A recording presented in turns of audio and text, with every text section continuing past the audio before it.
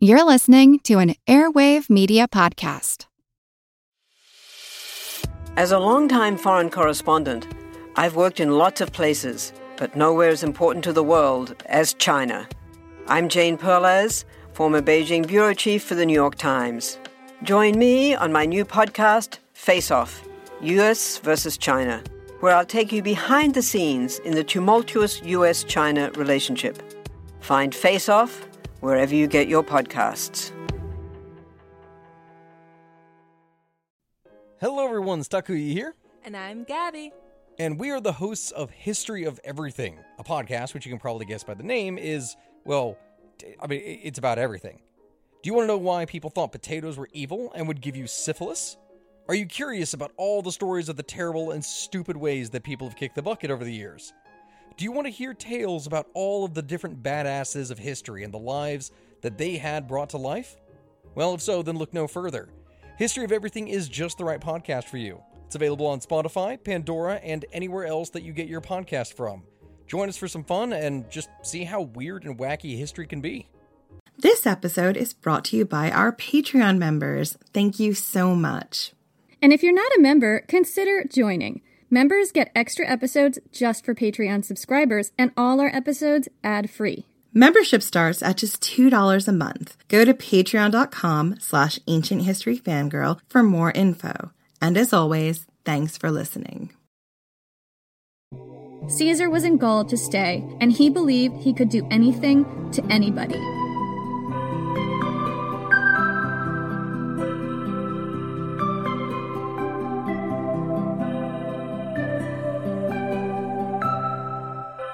Gaul is a whole divided into three parts. Gaul is a whole divided into three parts. Gaul is a whole divided into three parts. At first, we do nothing. A tribal dispute with our southern neighbors. A migration unasked for. We see you use permission as pretext. Some among us choose sides. Others stay distant, watching. But the season turns. We see you chase down the migrating tribesmen. By now, it's not just the warriors. It's women and children run into the ground. Still, most of us hold back, keep our counsel, and protect our own. Your numbers multiply. Soon you're pouring over the mountains and spreading across the countryside like flies over a corpse's body. You pursue us into the freezing marshes of the northern wastes, and you pursue us to the high cliffs that border the iron sea. You harry us through the fields of summer wheat and the groves of whispering oak. By the second spring, the front is everywhere. We fight you in the fords, knee-deep in the blood of our countrymen. We fight you in the blooming pastures where we once laid down with our wives. Standing on the piled-high corpses of our brothers and fathers, we catch the enemy's spears and hurl them back in the enemy's faces. Still, you come. We hide ourselves behind high walls, and you crack our cities like rocks between a giant's teeth. With our own flesh and bone, we stand in the breaches. With our bare hands, we hurl fire at the siege engines. Still, you come on.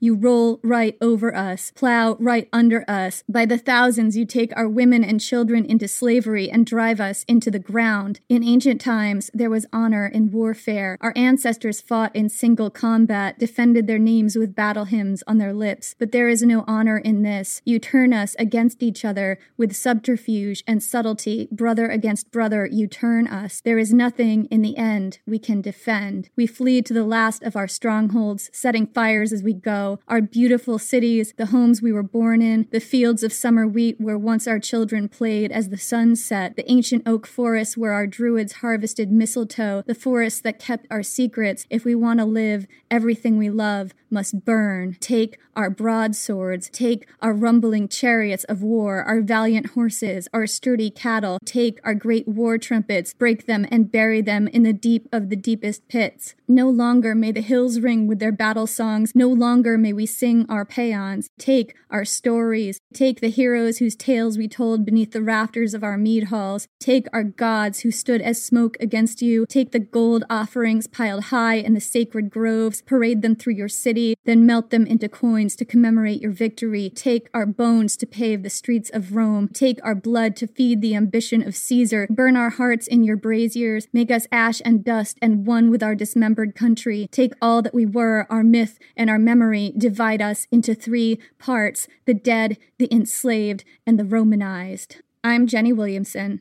And I'm Jen McMenemy. And this is Ancient History Fangirl. So in the past few episodes, we started with the first half of the life of Caesar. We looked at his early political career and motivations and took a deep dive into the political element in which he swam. Then we took a close look at the Gauls, who they were and what made them tick, based on Gallic archaeology, the records of other Mediterranean writers, and an ancient Celtic epic from Ireland that may have been based on older tales from Gaul. And now we're finally sending Caesar and his army on a collision course toward the people of Gaul. This was an unstoppable force meeting an immovable object, the disciplined might of the Roman Empire coming up against an epic warrior culture that had existed in this place for centuries. Only one would emerge alive. So let's get on with the story. Caesar, as we discussed a few episodes ago, had reasons for invading Free Gaul. He had just been made governor of both Cis and Transalpine Gaul. He needed cash. He needed to get it without plundering his governorships because those optics were bad. Because, as we've said before, Caesar made his reputation by prosecuting people who plundered their governorships. He was the non-corruption candidate and he couldn't be seen to, now be corrupt. But the thing is, Caesar was really in debt. He was really in debt, and this was dire straits, because if you went into debt in ancient Rome and couldn't pay back your creditors, one of the things that could happen to you was you could be sold into slavery. Caesar also needed a big victory to boost his popularity and insulate him against his political enemies. And as we said, he needed money, because he'd put himself deep in debt to secure his political victories. If he didn't win in Gaul and didn't win another political position right away when his governorship ended, Caesar stood to lose everything: his career, his estates, and even his freedom. The stakes for Julius Caesar were very high. Gaul was Rome's traditional enemy, the scary bedtime story that had frightened Roman children since the first sack of Rome in 390 BC, and Caesar knew the tribes north of Transalpine Gaul weren't strongly allied. Free Gaul was ripe for the picking. So, in 58 BC, as soon as he came into his governorship, Caesar immediately started looking for an excuse to invade to the north of Transalpine Gaul, into the areas of Gaul not already controlled by the Romans, which at this point was most of France, up into Belgium, a little bit of Germany. It wasn't extremely well defined, but that's the general area. Because, remember, Caesar needed public support back home. His war had to look justified, and a free Gallic tribe called the Helvetii played right into his hands. The Helvetii wanted to migrate, and its leaders petitioned Caesar to let them pass through Roman-controlled areas of Gaul peacefully. This was a fairly routine request, but instead of granting it, Caesar manufactured some outrage. Wasn't it true that this very tribe killed a Roman consul back in 107 BC, 7 years before Caesar was born? So Caesar's 42, so we're talking over 50 years ago. Didn't this tribe attack a consul back, 50 years in the past? Didn't their chieftain Vercingetorix have a documented agenda of making himself ruler of Gaul? And wouldn't their planned route take them through the territory of the Aedui, a tribe who was allied to Rome? Caesar could not just let a known aggressor wander around an allied territory unsupervised. That wouldn't be right. Heaven forfend. So when the Helvetii asked for permission to cross Roman territory, Caesar told them no. He stalled them for 2 weeks while he had his troops build fortifications and destroy bridges to keep them from crossing a river they needed to cross. And when they found an alternate route, Caesar harassed them for months in a campaign that wound up killing 2/3 of all men, women, and children in the Helvetii tribe. Meanwhile, about 4 years before Caesar became governor, one Gallic tribe, the Sequani, had invited a Germanic tribe, the Suebi, to help them fight the Aedui, that Gallic tribe allied to Rome. So the Suebi were basically Germanic mercenaries. The Suebi defeated the Aedui as they were hired to do, and then subjugated them. And then they turned around and did the exact same thing to the Sequani, the tribe that they were supposed to be fighting for. For the past 4 years, the Suebi had been tyrannizing both Gallic tribes. Their king, Ariovistus, was known for his arbitrary cruelty. I mean, we should introduce these guys to the Carthaginians. I was just thinking that. It's like the worst client ever meets the worst contractor ever. Oh my God, this is how they wound up with the Death Star. This is why there's a hole in the Death Star. It's the Carthaginians and the Suebi working together. So we've now solved a massive plot hole in Star Wars. I mean, forget about Rogue One. Yeah, the real story is just the Suebi and the Carthaginians. Worst contractor ever. Worst client ever. There's not enough Cheetos in the world. Cover them all in Cheeto dust. What does that even mean? I don't know. I'm just going to keep going. Let's forge ahead. And for the past 4 years, helping the Aedui had not been a Roman priority, even though the Aedui were their allies and they were supposed to help out when stuff like this happened. Vercingetorix, a druid of the Aedui tribe, had traveled to Rome a few years ago to beg the Senate for help. The Senate had brushed him off and then had the gall to declare Ariovistus a friend of Rome for some reason. I don't know why. Just to rub it in, right? That's what I'd do. Because you're a chode bag. That's what the warp spasm voice would do, because the warp spasm voice doesn't give a shit. No, the warp spasm voice is on the side of the druids. Cucullin, is that you? Yes, it is I, Cucullin. Are you going to read the rest of the episode? Only if you'll have me. I totally will. This is where I shall plant my sword.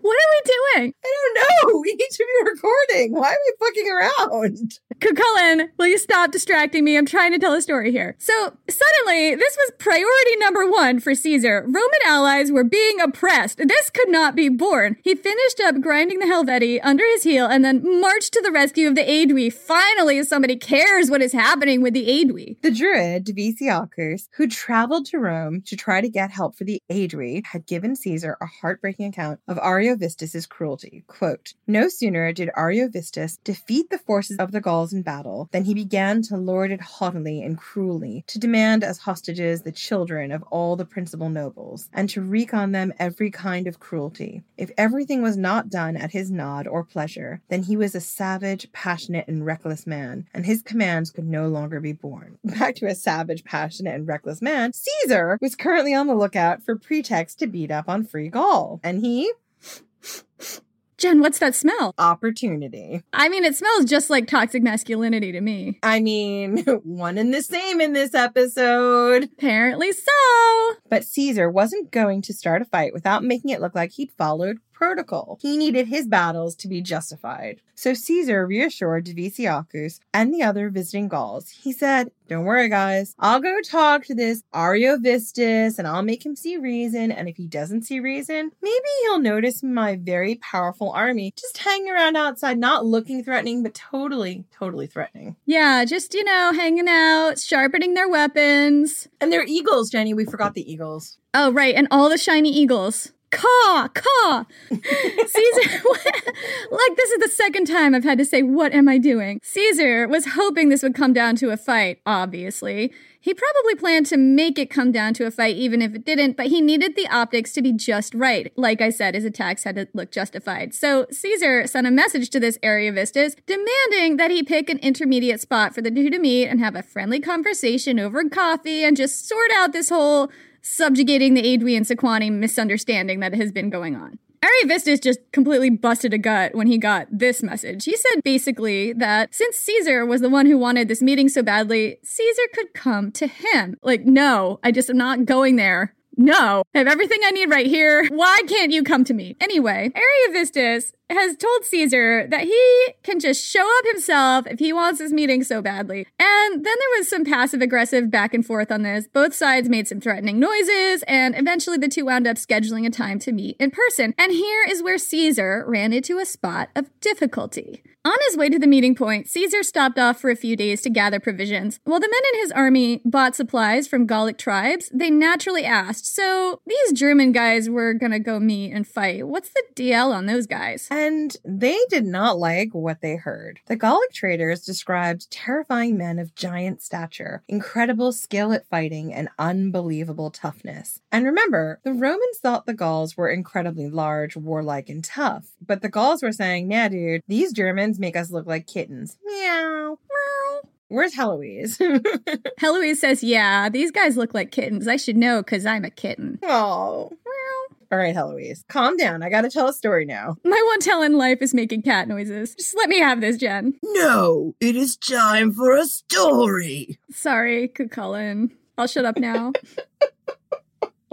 It started with the tribunes and the prefects, higher-ranking officers who didn't have a lot of actual military experience and who had their positions because they were friends with Caesar. They started making noises that maybe they should sit this one out because all of a sudden their sinuses were acting up and they were like sneezing and a little congested and, can't do this right now, Caesar, sorry. I mean, The allergies in ancient Gaul. The hay fever, it was brutal. But Caesar had a fight to pick, and he basically rolled his eyes at these excuses, and this led to the officers bursting into tears in public, hiding in their tents, and key thing here, bewailing their fates to their men. These officers were not army strong. No, they were having a full-blown freak out. They were really not okay with this. And they were letting that fear and anxiety spread. So pretty soon, panic had spread throughout the entire army. And suddenly, even the rank and file were dictating their wills and hiding in their tents. Higher ranked officers worked harder to persuade Caesar to give up on this whole thing, saying the roads were narrow, the forest was vast, and how were they going to get the supply chain all the way over there? The officers even declared, somewhat ominously, that considering the mood in the camp, they didn't even know if they could get their soldiers to march when the order came down. Of course, if the troops refused Caesar's orders, that would be mutiny. A lesser commander might have seriously rethought giving this order at this point because the last thing he needed right now was a troop revolt on his hands. We saw that, actually, in our last season with Nero, whose troops refused to assassinate his mom. Maybe a lesser commander might think if his officers were warning him that the troops might not listen to that order, he should rethink that order. Maybe only give orders he was sure his troops would obey. But this was not a lesser commander. This, as I must remind you, was Julius fucking Caesar. Caesar called a council of all his officers, and he started off with a clarification of everyone's roles.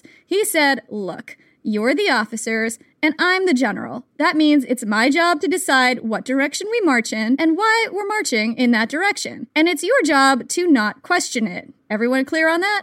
Good. And as for these logistical concerns, the road being too narrow, the forest too vast, and all these other extremely transparent excuses, I'm going to need you guys to actually back off on that line of questioning, because it's my job to worry about that, not your job. I'm Julius fucking Caesar, and I'm the general. Yes, so just in case anyone is confused on who I am and who you are, hopefully this clears it up. And then he went on to, he's giving them some reassurance. He says, this Ariovistus guy, he's not that scary. He was declared a friend of the Roman people a couple years back, and there's no reason this even has to come to a fight. But if it does, why assume we're not up to the challenge? After all, Marius fought these guys a few decades ago and won. The Helvetii even defeated them in battle at one point, and we just beat those guys. So, look, it's gonna be fine either way. Yeah, and furthermore, as to this possibility of mutiny that you guys keep bringing up, I think you're underestimating the troops. I have faith in their loyalty and courage, but if I do give that order and nobody else follows, I'd just as soon go with the 10th Legion at my back, because those guys are my favorite legion. Matter of fact, I'm making them my Praetorian cohort. And also, you know how I said we were marching in a couple of days? Actually, we're gonna march right now. Go pack your shit. And this speech shows just exactly how good a leader Caesar was. He set up competition by singling out one legion among many as his most trusted. Suddenly, all the other legions were keen to prove that they were just as good as the 10th. I don't know if he picked the 10th at random, but it worked. He assuaged their fears, but he wasn't a soft touch. He also set hard boundaries about everyone's role and everyone's job and upped the pressure by marching quickly, and also projected a serene confidence the whole time that a mutiny was completely out of the question. You guys are dopes. And furthermore, he did this all without threatening or punishing anyone, which was really good for morale. So you could see why the officers were suddenly scrambling all over each other to carry out his orders.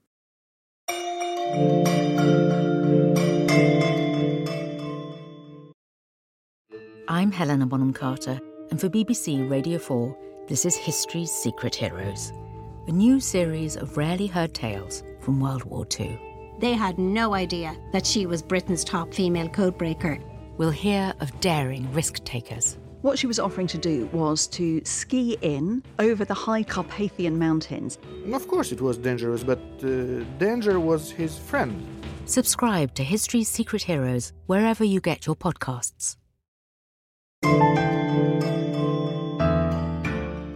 So Caesar managed his mischief among the legions, got everyone together, and pointed them in the direction of Ariovistus. The two of them met up, and Ariovistus had an answer for all these spurious Aedui accusations, quote unquote. He said that first off, he hadn't invaded Gaul under his own steam. He'd been invited, and sure, he'd made war, but he didn't start the conflict. He'd merely warded it off. Furthermore, Furthermore, crossing the Rhine was a big endeavor. He'd never have done it without the expectation of some reward at the end. Ariovistus does not leave his house with his body unless there's some kind of reward in it for him. Look, Ariovistus is a lot like me. He does not do his hair, put his makeup on, get himself looking all great, leave that house without the assumption that good things are going to come his way. Otherwise, you know what? He's going to stay inside in his pajama bottoms, watching Netflix or reading a good novel. That's right. Ariovistus has everything he needs right there in his house. He's not going to leave his house unless there's something in it for him. He can even do his yoga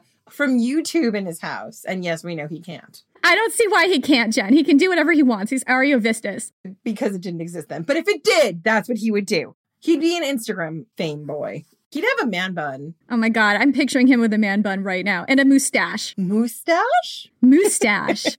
Anyway, this is just all to say that his settlements in Gaul had been granted to him by the Gauls themselves. So back off, Caesar. This is not your fight. And secondly, those hostages the Aedui mentioned, they were willingly provided by the Gauls in accordance with long-standing custom to secure friendly relations. And he may have had a point there. Fosterage was a big part of Celtic culture. Remember in the cattle raid of Cooley, the huge boy troop living at King Concovor's castle? Those were all sons of lesser kings in the area sent to Concavor as a guarantee of their allegiance. Essentially, hostages. So this was a thing that these groups of tribes did a lot to encourage cooperation for lots of different reasons. Because they were hostages and you weren't going to act up when your son and heir was living with another king. And third, as to those accusations of cruelty, Ariovistus also said that the part of Gaul he ruled over was his province, just as the region to the south was a Roman province. He didn't tell Caesar how to govern his province in Gaul, so Caesar shouldn't tell him how to govern his own. In other words, butt the fuck out, JC. And one last thing, because Ariovistus is not done. He wasn't some unsophisticated person who had no idea what was going on in the wider world. He said, somewhat ominously, that he was fully aware of the political landscape in Rome, and he had a hunch that if he struck Caesar down right now, there were plenty of powerful people down there who'd reward him for it. They might even throw him a triumph, but he'd let Caesar go from his territory unharmed so long as he went without causing trouble, because that is how magnanimous a guy he was. I mean, that is a mic drop. I know, right? Ariovistus has a point. He really does have a point. And this, as you can imagine, did not result in a ramping down of hostilities. Caesar refused to back down, and suddenly it was war. Right. The only way that this whole situation would have not played into Caesar's hands was if Ariovistus just capitulated right away and gave him no reason to attack. Yeah, and Ariovistus was like, here's the thing, bud. If I took your head off right now, they'd throw me a parade. So I think you just need to go back to your side. You do your thing. Leave me alone to rule as I want to rule. I'm not going to bother you, but you stay the hell out of my territory. Taken that way, he actually sounds pretty reasonable. He was doing some bad things. Like, I've given you some reason, but he wasn't really. You can fall into the rabbit hole of whether or not the Aedui were really being subjugated or whether they just wanted to pull Caesar into this dispute that they had with these other groups. And you also have to bear in mind that Caesar is the POV character here, and it's in his interest to make you believe that atrocities were happening so that his invasion looks like kind of like a humanitarian mission. And that's kind of the trouble with using the commentaries as your guide in the Gallic Wars, because before long, you're just questioning everything, you're questioning your whole existence, and it is kind of a mindfuck. Caesar gives us this detail in the commentaries about how Ariovistus piled up his chariots and wagons in a wall behind his army so they literally couldn't flee from battle. And on top of it, they put their women who, quote, with disheveled hair and in tears, entreated the soldiers as they went forward into battle not to deliver them into slavery to the Romans. This was a big part of Germanic culture. Warriors' whole families rode with them to war, and it was customary for women to weep and bare their breasts and beg their men not to let them be sold into slavery if they started to flag in battle. And we talk more about this in the Ataulf and Galla Placidia episode, although obviously that episode is set much further in the future from this one. There's some Tacitus stuff about Germanic culture and how that worked, and comparing Germanic martial culture to Roman martial culture. It's pretty interesting. The Germans fought in a tightly packed unit, forming a shield wall to sustain the Roman attack. But according to Caesar, quote, many of our soldiers leaped upon the phalanx and with their hands tore away the shields and wounded the enemy from above. And I just have to stop here and talk about that. It takes a special kind of badass to jump on top of a shield wall and stab down at the masses of seething, roiling bodies, wielding spears and swords below, all of them intent on murdering you. You can just imagine the chaos in that. So I would say that everybody who was not the 10th Legion were really trying hard to prove themselves in this moment. And probably the 10th Legion as well. I mean, they were like, we must show everyone else that we are the great 10th Legion. We're not afraid to jump the shield wall and stab at people. I mean, I still kind of think Caesar just picked them out at random, and they're like, yes, we are the best. What a way to motivate. Anyway, the women's entreaties were in vain. Caesar's forces chased Ariovistus across the Rhine and back into Germany. Assumedly, a lot of those women were taken into slavery. Both of Ariovistus's wives and one of his daughters was killed in the rout. Ariovistus doesn't appear in the record again after he fled across the Rhine. We don't know what happened to him, but Tacitus would tell us his end was probably grim. He mentions that, quote, "To throw away one's shield is the supreme disgrace. Many such survivors from the battlefield have ended their shame by hanging themselves."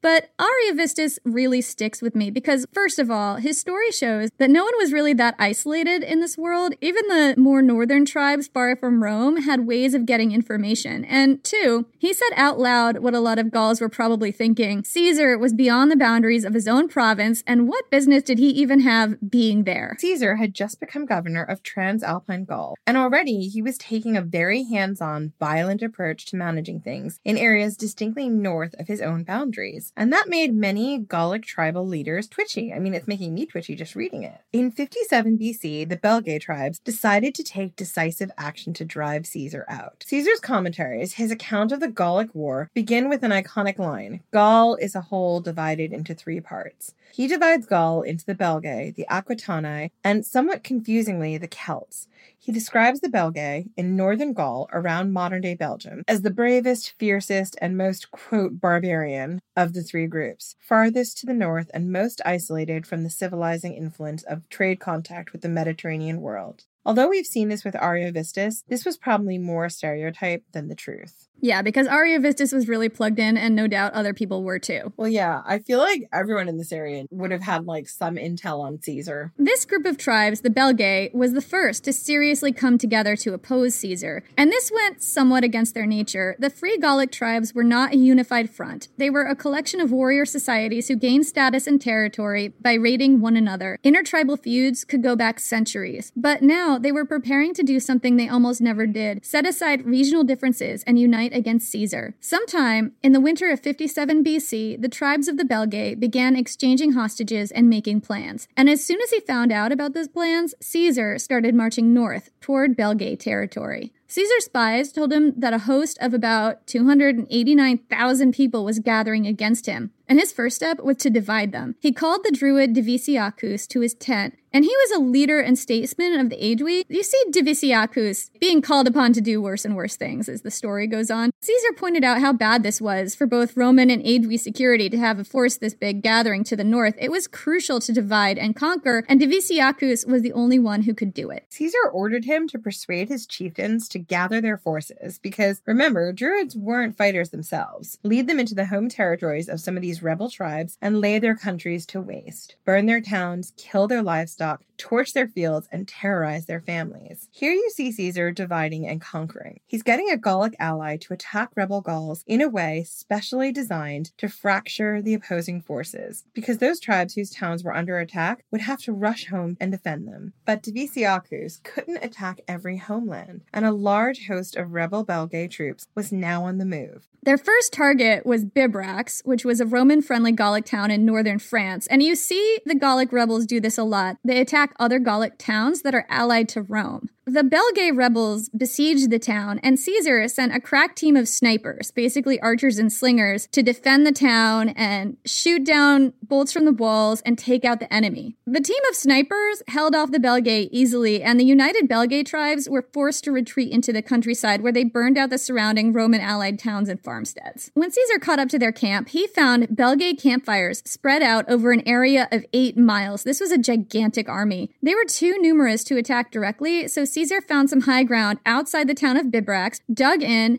and waited. Caesar's position was very strong. He built elaborate fortifications and engineered it so that the only approach to his fortified camp was through a marsh and up a steep hill. And this is not as good for Caesar as it sounded. Adrian Goldsworthy points out that this is often a problem for armies whose position is too strong. If you want the adversary to attack, you have to let them see an opening. And it can't be too obvious an opening. You have to be clever about it. So the Belgae, despite outnumbering Caesar, decided not to attack him at all, but rather to wait for Caesar to get impatient and calm down and fight them on more advantageous ground for them. But this plan had its drawbacks too. See, the Belgae didn't have a supply chain. Warriors tended to bring only what they and their wives and attendants could carry. Armies could forage, but the larger the army, the more quickly they exhausted the land. And this army was huge. Remember, we said it's like 8 miles long. So when it came to the waiting game, the Belgae were actually in a worse position than Caesar. So the tribal leaders sat down and had a talk. They decided they'd actually done what they'd come to do. They'd showed their strength to the Romans, intimidated Caesar so much that he'd refuse to come down from his hill and fight them on equal ground. And that's how they spun it to their warriors, because Caesar wasn't the only spin doctor in town. They pledged to come to each other's aid if any of their number came under a Roman attack, and then they packed up in the night and headed home.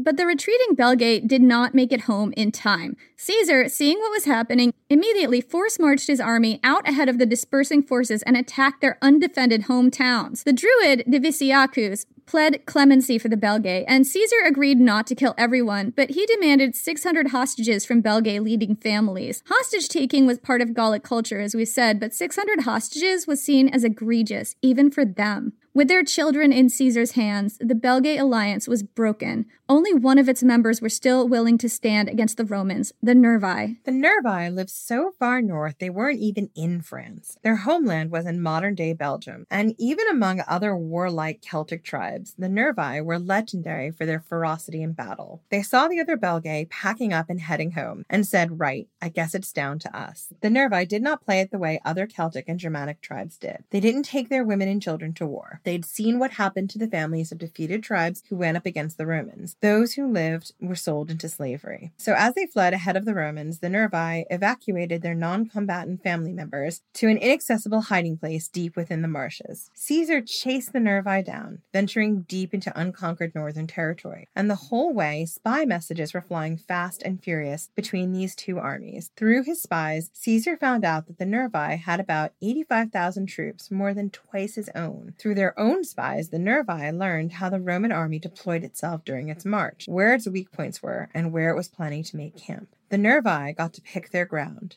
They hid in a wooded area in the path of Caesar's army and set up a massive ambush at the ford of the river Sambre. The Romans, unaware of the army hiding in the trees nearby, arrived at the river and began to make camp. And there were very specific camp-setting protocols for a Roman army on the move in hostile territory. They basically built an entire fortress at the end of each day on very carefully selected ground, complete with ditches, walls, ramparts, roads, and barricades according to set plans. This took time. And in hostile territory, it was crucial to have some troops guarding the area while others were on setup duty, because the army was vulnerable while it was setting up camp. But this time, for some reason, Caesar didn't set guards. So when the Nervi attacked, his army was completely unprepared. This was a tire fire. Caesar was personally running around in a flappy panic, calling soldiers in from digging trenches and building barricades to stand in the battle lines. Roman troops had to throw down their spades and scramble for their weapons, booking it back to their legions. There wasn't even time to take the covers off shields or to attach horsehair plumes to helmets. I mean, I feel like the horsehair plumes to helmet is like the detail where I'm like, really? I mean, that is totally preening.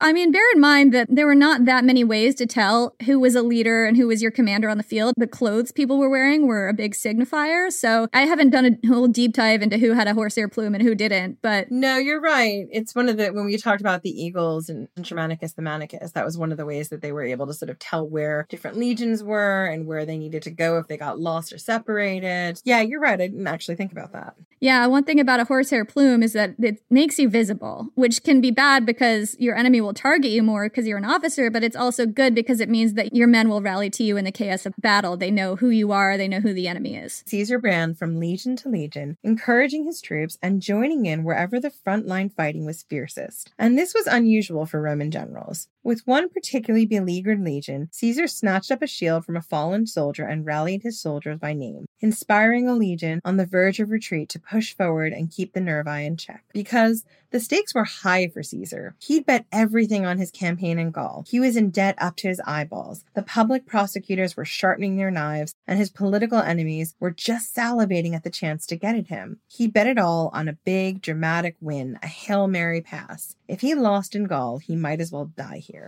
The Nervi, meanwhile, fought with all they had. They were the last remnants of the Belgae resistance. If they fell, a third of Gaul would fall with them. They were fighting for their homeland, for their loved ones hidden in the swamps. Picture thousands of Cucullans knee-deep in the fords, standing between the army of Connaught and everything they loved. It was a brutal battle, and by the end of it, the Nervi fought standing on the piled-up corpses of their brothers, fathers, and friends, catching Roman javelins in midair and hurling them back in the enemy's faces. Shows of heroism happened that day that belonged in a 1,000-year epic. Men fought and died who deserved to be named heroes, remembered down through the present day in epic cycles of poetry. But that epic never got written, because the only person who wrote down what happened that day was Julius Caesar. He knew the names of individual legionaries in his own army, but not one of the heroes of the Nervi. Despite a brutal rain of javelins, arrows, and sling stones, not one of the Nervi was seen to flee. They gave everything. It wasn't enough. Despite outnumbering the Romans, despite having the advantage of surprise, despite choosing their ground carefully, and despite their unimaginable courage,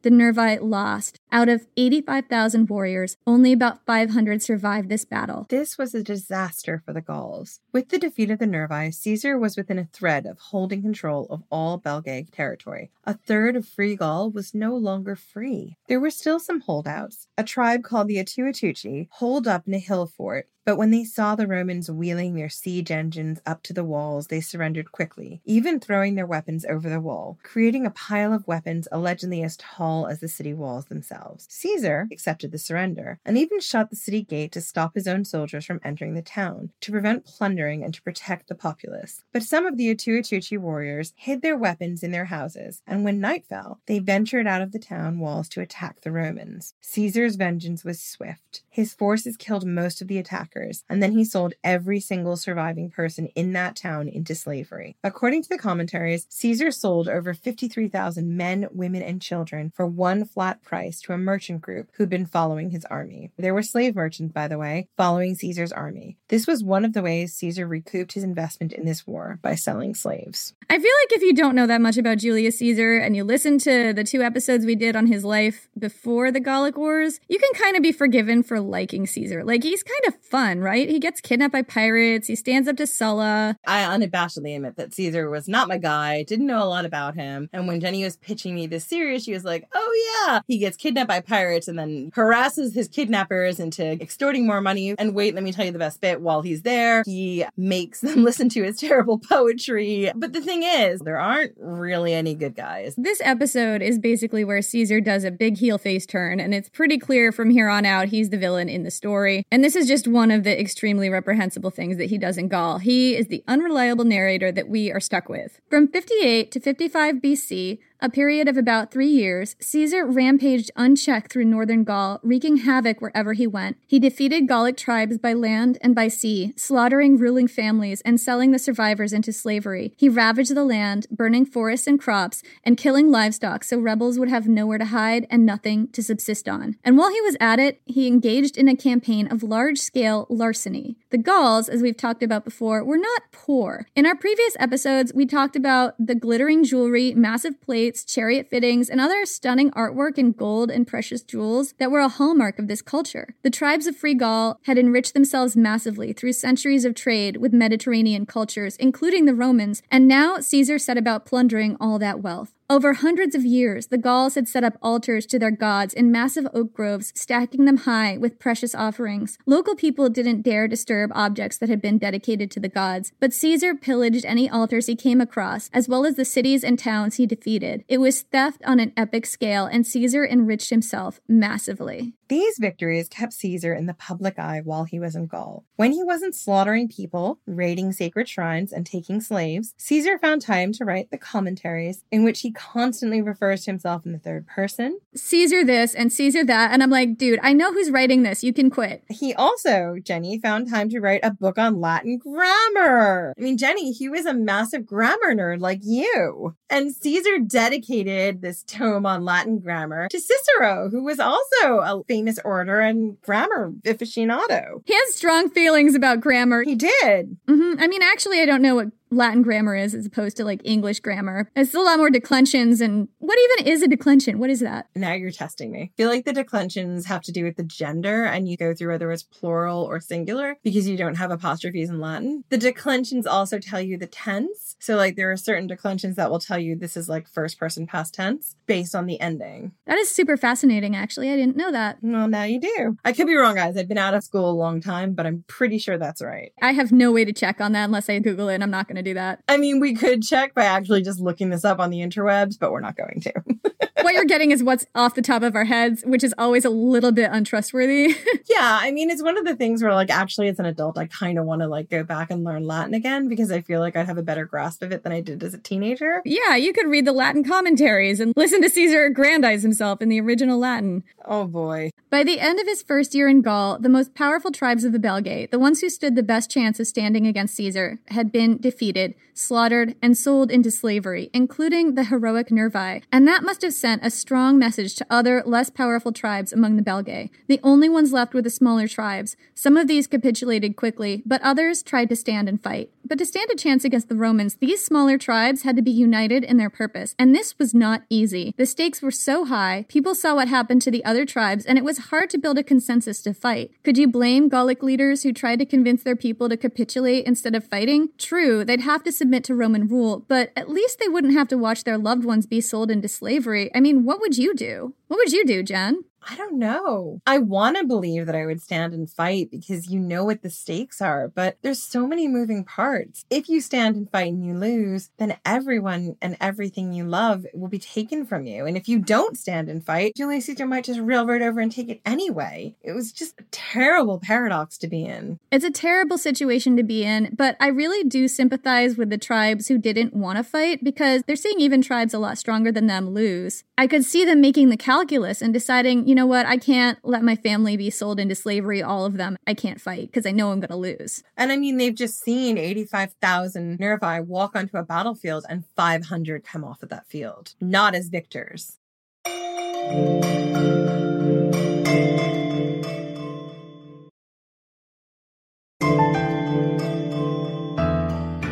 So the lesser tribes were conflicted. They began to form alliances, but these were unsteady and they couldn't decide among themselves whether it was better to fight or surrender. Gallic leaders were murdered by their own, both for urging their followers to fight and to make peace, and new leaders were raised in their place. Meanwhile, Caesar's deadly war machine ground on, crushing free Gaul into powder. It's also important to note that for the first half of his campaign, Caesar was mainly active in northern Gaul. The central and southern regions also turned a blind eye. Why? There were several reasons. First, these southern and central tribes were more Romanized than the northern Belgae tribes, even though they weren't technically under Roman control. They were used to giving safe passage to Roman armies on their way somewhere, and even helping in their conflicts. That was part of the deal of being a Roman ally. As was customary, many of them had assisted Caesar, or at least didn't hinder him for the sake of their trade relationships. Second, I'm not sure exactly what the alliances looked like between southern and northern Gallic tribes at this point, but just because everyone in this area more or less was Gallic doesn't mean they'd feel compelled to defend each other or see Caesar's aggression against some of them as aggression against some kind of whole. To the Gauls at this point in history, there was no whole. These tribes didn't define themselves the way outsiders define them as more or less a uniform group. They were used to operating independently, sometimes raiding each other, sometimes feuding, sometimes joining up, and basically doing their own thing. They wouldn't necessarily see each other as natural allies that they had to defend. Third, these southern and central Gallic tribes were not in the future. Many believed Caesar's ambitions in Gaul were more limited than they really were, but that perception was starting to turn. After several years, southern and central tribes were starting to realize that Caesar wasn't just there to beat up on northern Gaul for a few years and then leave. Goldsworthy says, quote, Rome now expected her power to be acknowledged on a permanent basis throughout Gaul. The ally had become the conqueror without ever facing serious resistance from the Celtic peoples. And these tribes were were also coming to realize that Roman control meant a complete breakdown of their way of life. And again, to quote Goldsworthy, quote, warfare had long played a central role in Gallic culture and society, and chieftains were first and foremost war leaders, whose power was shown by the number of warriors in their retinue. Tribes were no longer as free to fight each other, and martial glory could now only be won fighting as allies of the Roman army. Powerful chieftains knew that seizing kingship amongst their own people would invite swift retribution if the Roman governor did not approve. It was also harder to create a network of friends, allies, and clients within the leadership of other tribes. The world had changed, and the tribal leaders now found that they lacked full liberty to govern themselves in the traditional way. Also, Caesar had made some political blunders that had turned off his allies among the Gauls, including in his increasingly brutal treatment of high-ranking Gallic chieftains. He'd had one prominent Gallic aristocrat, Acco, publicly flogged and beheaded, a humiliating death that shocked even the Roman-friendly tribes to the south and east. The message to the Gallic world was clear. Caesar was in Gaul to stay. His presence meant the complete breakdown of Gallic culture, and he believed he could do anything to anybody. I mean, that's just the motto of the Julian-Claudian dynasty, isn't it? It seems that way. I mean, the first time we heard that particular quote was from Caligula, but you see that behavior with Nero, you see it with Caligula. Sometimes you even see it with Agrippina the Younger. Totally. And I suspect it existed with Augustus, but he was clever about it. And going all the way back to good old great-great-granddad JC, or great-uncle. Yeah, bearing in mind that Augustus was adopted, so this is not necessarily a tie of blood. He was adopted, but I don't exactly know how that works, because he would have considered him like a father, but he wasn't a biological father, but I think he was an uncle. It's like Concavore to Cuchulainn, right? His uncle dad. His uncle dad. Exactly. Uncle dad JC. In early 52 BC, 6 years after he'd come to Gaul, Caesar had achieved a kind of equilibrium after brutally crushing several major uprisings. He thought he could turn his attention back to Rome. And he needed to, because while Caesar was busy wiping whole communities off the map in Gaul, shit was going down in Rome. Was it ever? I know. There were gang wars in the streets over the election for praetor. One of the contenders was killed in a street fight, and his supporters burned down the Senate house in the process of cremating his body. It was a trash fire down there. Caesar's like, dude, I turned my back for 1 minute and look what you guys get up to. People were even seriously suggesting that Pompey, of all people, be appointed dictator, which I bet Caesar just loved. What? Pompey? No way. Pompey Shark. Seriously? Pompey Shark the Great? Right. Sit down, Pompey Shark. I mean, the reason that they wanted Pompey Shark in control was because Pompey Shark controlled his own army, and there was no law enforcement in ancient Rome at this time. There was no police. There were no firefighters, because remember, Crassus was just going into whole neighborhoods and burning it down and then selling the land out from under people and redoing the houses. Right, that is exactly what Crassus was doing, and also he was definitely lighting those fires. I gotta just call it like I see it. So anyway, stuff was going down in Rome, and a widespread levy of troops was announced to guard the Roman state against violence because, like we said, no police force. Caesar took advantage of that chaos, traveling to Italy to raise more troops for his campaigns. The widespread troop levy permission was so that troops could be raised to guard the capital and keep order. And Caesar just decided to, under the auspices of this, raise more troops for himself. Because it's all about Caesar. And while Caesar was gone, some of the central and southern Gallic tribes seized the opportunity. According to the commentaries, quote, the leading men of Gaul, having convened councils among themselves in the woods, complained of the death of Acco. Remember, Acco was the guy who got flogged and beheaded in this really humiliating way. Caesar had executed this Gallic aristocrat Acco in this really high-handed way, and that turned off a lot of the Gallic chieftains, even the ones he was allied to. They point out that his fate may fall in turn on themselves. They bewail the unhappy fate of Gaul, and by every sort of promises and rewards, they earnestly solicit some to begin the war, and assert the freedom of Gaul at the hazard of their lives. A tribe called the Carnutes struck the first blow. They descended on Genabum, which had once been their town, but now held a sizable population of Roman merchants and soldiers and their families. The Carnutes slaughtered the Romans in Genabum and threw their bodies in the Loire River. The gauntlet had been thrown down. The news traveled fast, by shouts, person to person, neighbor to neighbor. By nightfall, the news about the fall of Genabum had traveled over 160 miles to Arverni territory and reached a young man named Vercingetorix. And we're going to tell you what happened next in the next episode. So that's it for this week. Tune in 2 weeks for the next installment of our series on the Gallic Wars. In the meantime, you can catch us on social on Twitter at Ancient Hist Fan or Instagram and Facebook at Ancient History Fangirl. We also have a Patreon. We mentioned it at the beginning of the episode, and it's worth mentioning it again. It's a great way to support the podcast, and there's something else in it for you. Shout-outs in an episode, a chance to vote on various things that we've got running on the Patreon, and our movie nights. And if you like what we do, there are other ways to support the podcast. Visit our Ko-Fi account and kick us a few bucks. That's also massively appreciated. Or leave us a nice review. We're still building our audience and every little bit helps. Thank you guys so much. Thank you so much for listening, and we'll see you in 2 weeks.